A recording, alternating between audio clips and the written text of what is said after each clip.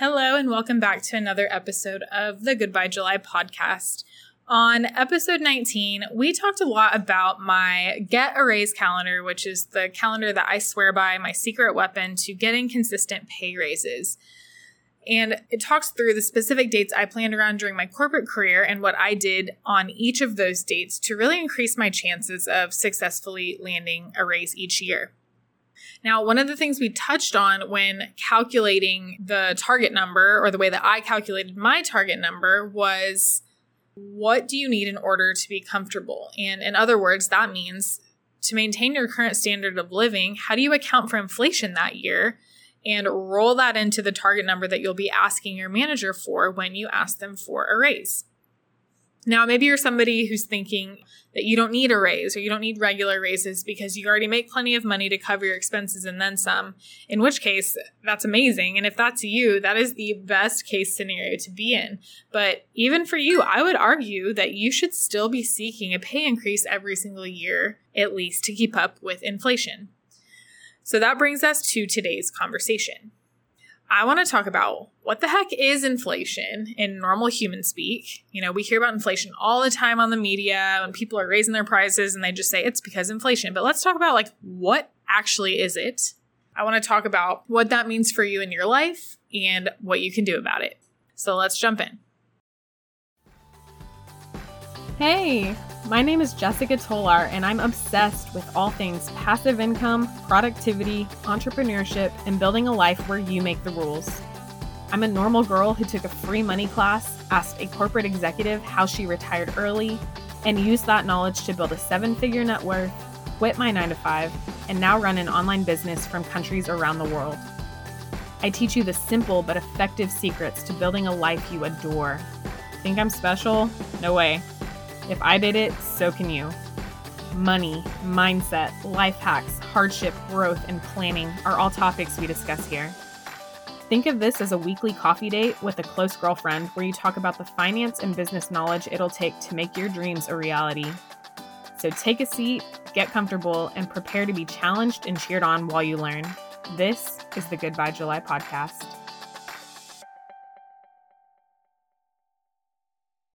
This year is all about self-care, reprioritizing ourselves and our well-being in our own lives and taking back control of our time in order to make space for the things that feel good to us. I hope your financial self-care makes your list, and that's why I'll be hosting a free 1-hour wealth workshop. Join me as we walk through 3 secrets to building lasting wealth, plus the single most important step to cracking the financial code.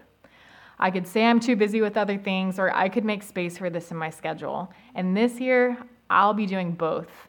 I will prioritize myself as well as my other commitments. I hope you'll do the same by joining me for 1 hour of financial self-care. Learn more at jessicatolar.com/free workshop. Okay, let's get back to today's episode. So according to Investopedia.com, inflation is a rise in prices, which can be translated to the decline in purchasing power over time. Or in other words, a unit of currency, so let's say a US dollar, effectively buys less than it did in prior periods. Okay, that's the official definition of inflation, at least according to Investopedia.com. But let's just break that down and talk about it, again, in normal human speak, what does that actually mean for you in your life? And before I kind of get to what it means for you in your life, I just want to give you a very simple example first. So, as you might know, I'm currently living in El Salvador, and right now we're entering mango season. So it's this magical thing where you drive around and there's just mangoes in the street. There's 50 different kinds of mangoes in this country. It's crazy. So mangoes are on my mind. So my example is going to be about mangoes. So let's pretend in the smallest country on earth, there is a total of $100 shared among all of its inhabitants. Okay? So in the whole country, there's $100. Now, in this pretend country, the only thing that people exchange money for is mangoes. All right? Everything else is just barter. It's I have a skill, you have a skill, I teach you personal finance, you give me bread. there's no money exchange. The only thing the people in this country are exchanging money for is mangoes. So $100 across the whole country, the only thing you can use money for is mangoes, okay? And every year, the country produces about 100 mangoes, all right? This is, again, the pretend country that we're talking about. $100 across the country, they produce 100 mangoes a year. That means $1 can buy you one mango. Now, everyone accepts that these are the rules in which they live in this pretend country until suddenly the powers that be, or the people who are in charge, they decide to print $100 more. They decide, for whatever reason, we're going to print an extra $100. So now there is $200 spread across this country, right? But there are still only 100 mangoes. Now, it may not sound like a lot in the grand scheme of things, but let's look at what that means for you if you want to go buy your mangoes. So, like I said, now there are $200 instead of $100. There are $200 being spread across 100 mangoes, which means that instead of $1 buying you one mango, $1 now only buys you one half of a mango. So if you want a full mango, you will now have to pay $2 instead of the $1 you paid before. Now, you don't love it, but you accept that those are the new rules. It's only one more dollar, and then you move on. Until, lo and behold, again, the powers that be, the people who are in charge, they decide to print more money. They're going to print another $100. So now there's $300 spread across your country. There's still only 100 mangoes.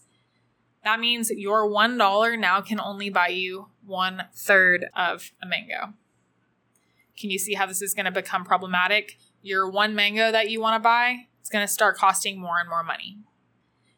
Again, because we're talking about a pretend country with such a small amount of money and only one good that they're exchanging for money, it maybe doesn't seem like that big of a deal still. So let's scale out just a bit and look at what this might mean for us in the real world.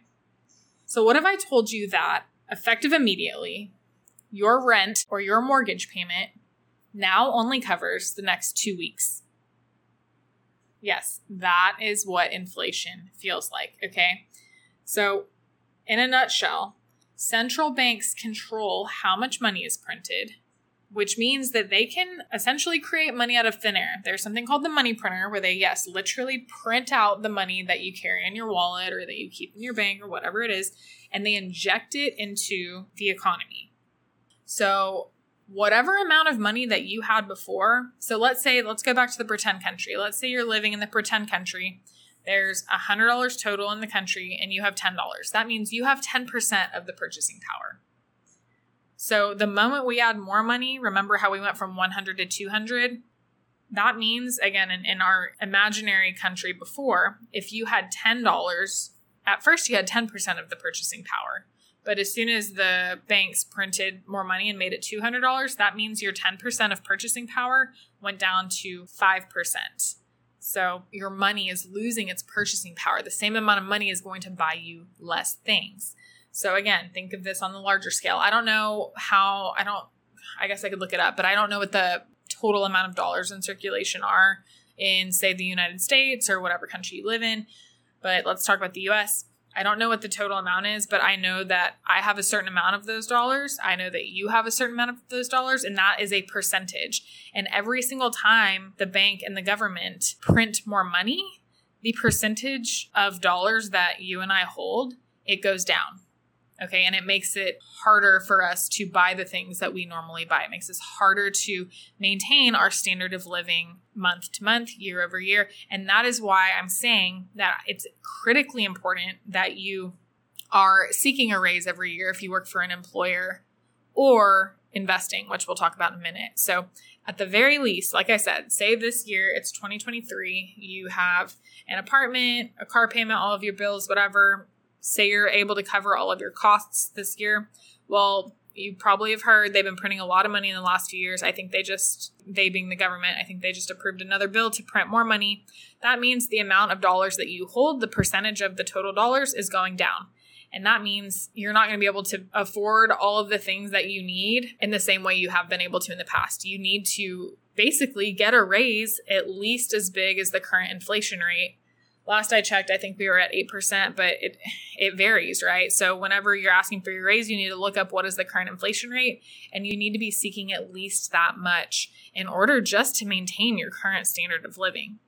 So, again, at the very, very basic. So if you're making enough to cover all of your expenses, that's incredible, because not that many people can say that they're doing that. But even if that's you, you need to be figuring out how to get year over year enough money to at least keep up with inflation. And, I won't get into the politics, but this is why it's so important that from a monetary policy standpoint, we are being very cognizant of who we're voting into office, the different bills and laws that they're passing all throughout the year, all of those things, just being cognizant of just being aware who's going to keep printing money. Now, with all of that said, let's talk about something else that you can do to help deal with inflation in your life. So, like I said, every time the government's printing money, it's devaluing your money and essentially your life, really, because at the end of the day, if you work for an employer, you're trading time of your life. You go to work every day from 9 to 5, 50 weeks per year. You are trading days and hours and seconds of your life for money. And every time the government prints more money, it is devaluing that. It is devaluing your literal life energy. It is devaluing that, and it's very serious. And I do think you should be asking for a raise every year, at least as much as the inflation rate. But also, this is another reason why investing is so important, because when you invest, when you put your money into different assets, whether that's the stock market or real estate or crypto, with the idea of that money going somewhere else, you don't have to trade your time for it. You're just putting your money somewhere else where it's going to grow, hopefully faster than the rate of inflation. That's the beauty of it, right? So let's talk about the stock market, for example. So historically, the stock market performs, throughout its lifetime, it's performing at about 10%. Like I said, the last time I checked, I think inflation was at 7 or 8%. So the stock market is outperforming inflation. So if you will invest in the stock market, of course, diversify, leave your money alone. Don't be trying to time the market. Long term, theoretically, you should outperform inflation. So that's one example. Real estate is another one. I mean, you can look at all the different asset classes and just decide, we look at them, Corey and I, and we're like, okay, is this going to outperform inflation? That is a very serious question. It's something that you should be thinking about. The one thing that's becoming more and more difficult is because as an American and a U.S. citizen, our government keeps printing more and more money and inflation is becoming out of control, essentially. We feel fear around investing into things that are backed by the U.S. dollar. So again, I love investing in the stock market. We talk a lot about fiduciaries and getting your money in and having people help you invest. We invest in real estate. All of our real estate investments are still through the U.S. dollar. Even though we're living in El Salvador, their currency here is U.S. dollar, also Bitcoin, which we'll talk about in a second. But all of our real estate investments are U.S. dollar based as well. So, it's something longer term, larger scale you need to be thinking about. And that brings me to investing in deflationary assets. So there are not many of these, let me just say that. But one of the things that I have been wanting to talk more about on this platform that I think a lot of people are curious about is cryptocurrency. But specifically, I would like to talk about Bitcoin because I don't know enough really about crypto in general to really have an opinion about some of the other cryptocurrencies.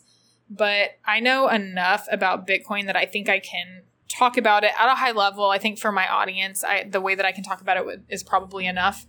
And I want to explain why it is a deflationary asset. So I will do an episode. My next episode is going to be about Bitcoin. It's going to be about why I believe in it. I'll tell you the history of it. I'll explain it in a way that I hope and believe that you could understand.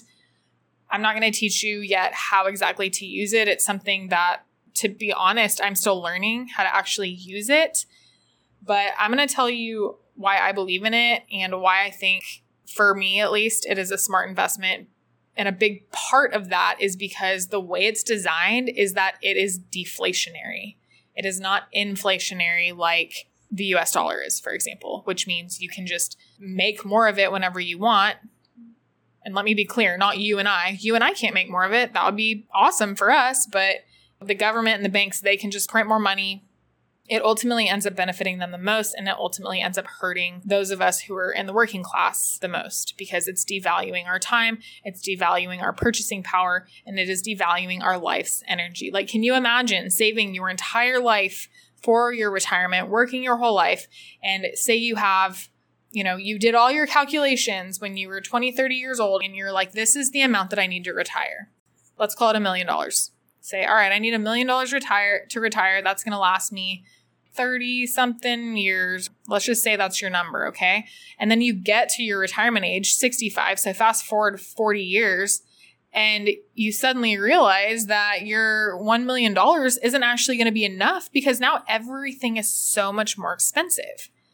Like that's very serious. How are you supposed to plan and make a financial plan when the government and the banks are constantly changing the rules? It's incredibly unfair. And unfortunately, there's not a whole lot you can do about it. And that is why I'm so adamant about really making sure you're getting a raise every year, at least asking the question. If you can't get it at your current employer, I encourage you to look elsewhere.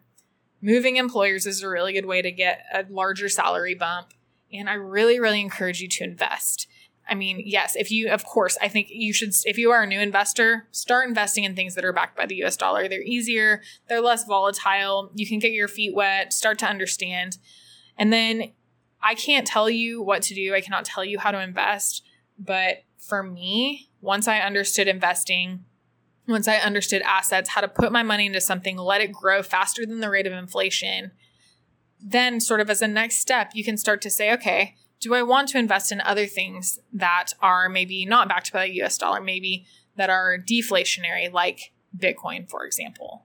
So next week, I will do an episode on Bitcoin, my understanding of it, the history of it, how it's deflationary, what that means, why that's beneficial to you, everything you would want to know as someone who is maybe a newbie or a novice when it comes to Bitcoin. You've probably heard of it.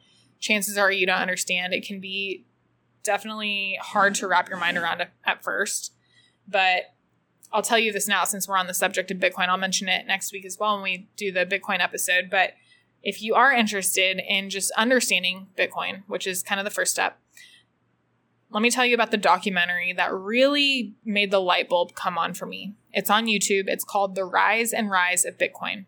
It's easy to watch. It's made like a movie. It's like it seems almost fictional. Like it's really well done.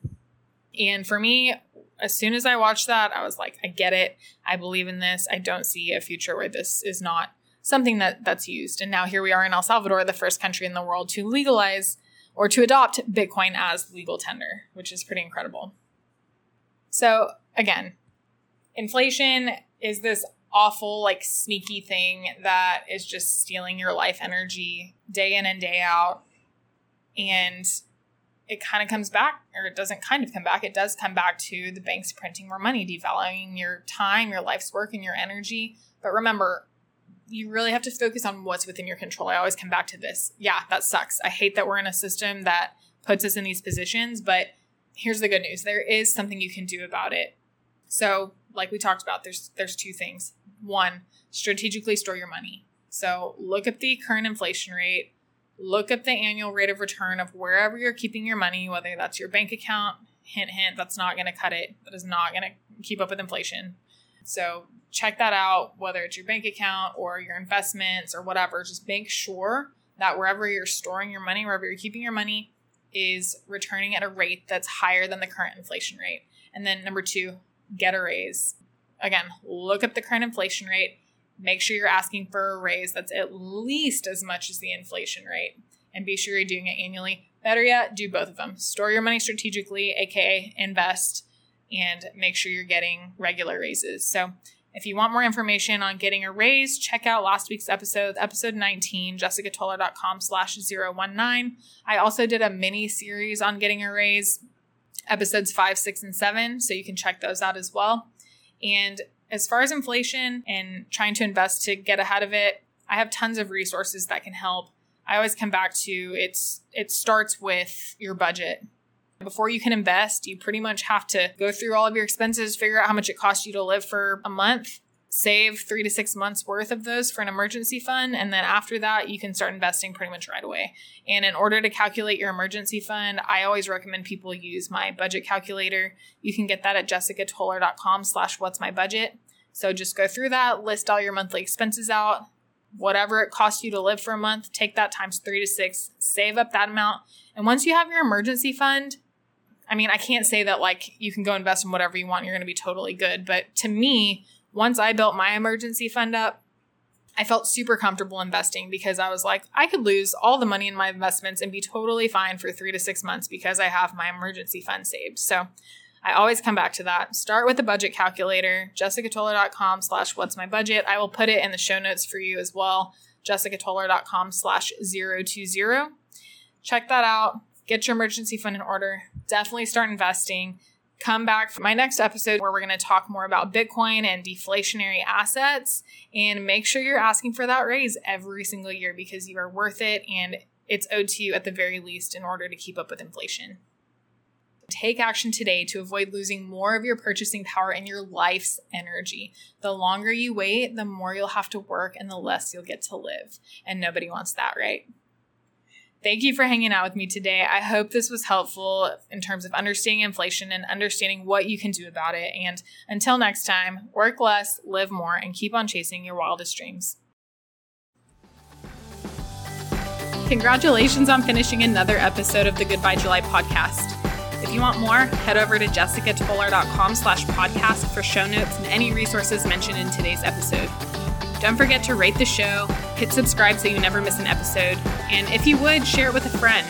I believe in a world where we're all financially free, so let's help each other get there. Thanks again for tuning in, and I'll see you on the next episode of the Goodbye July podcast.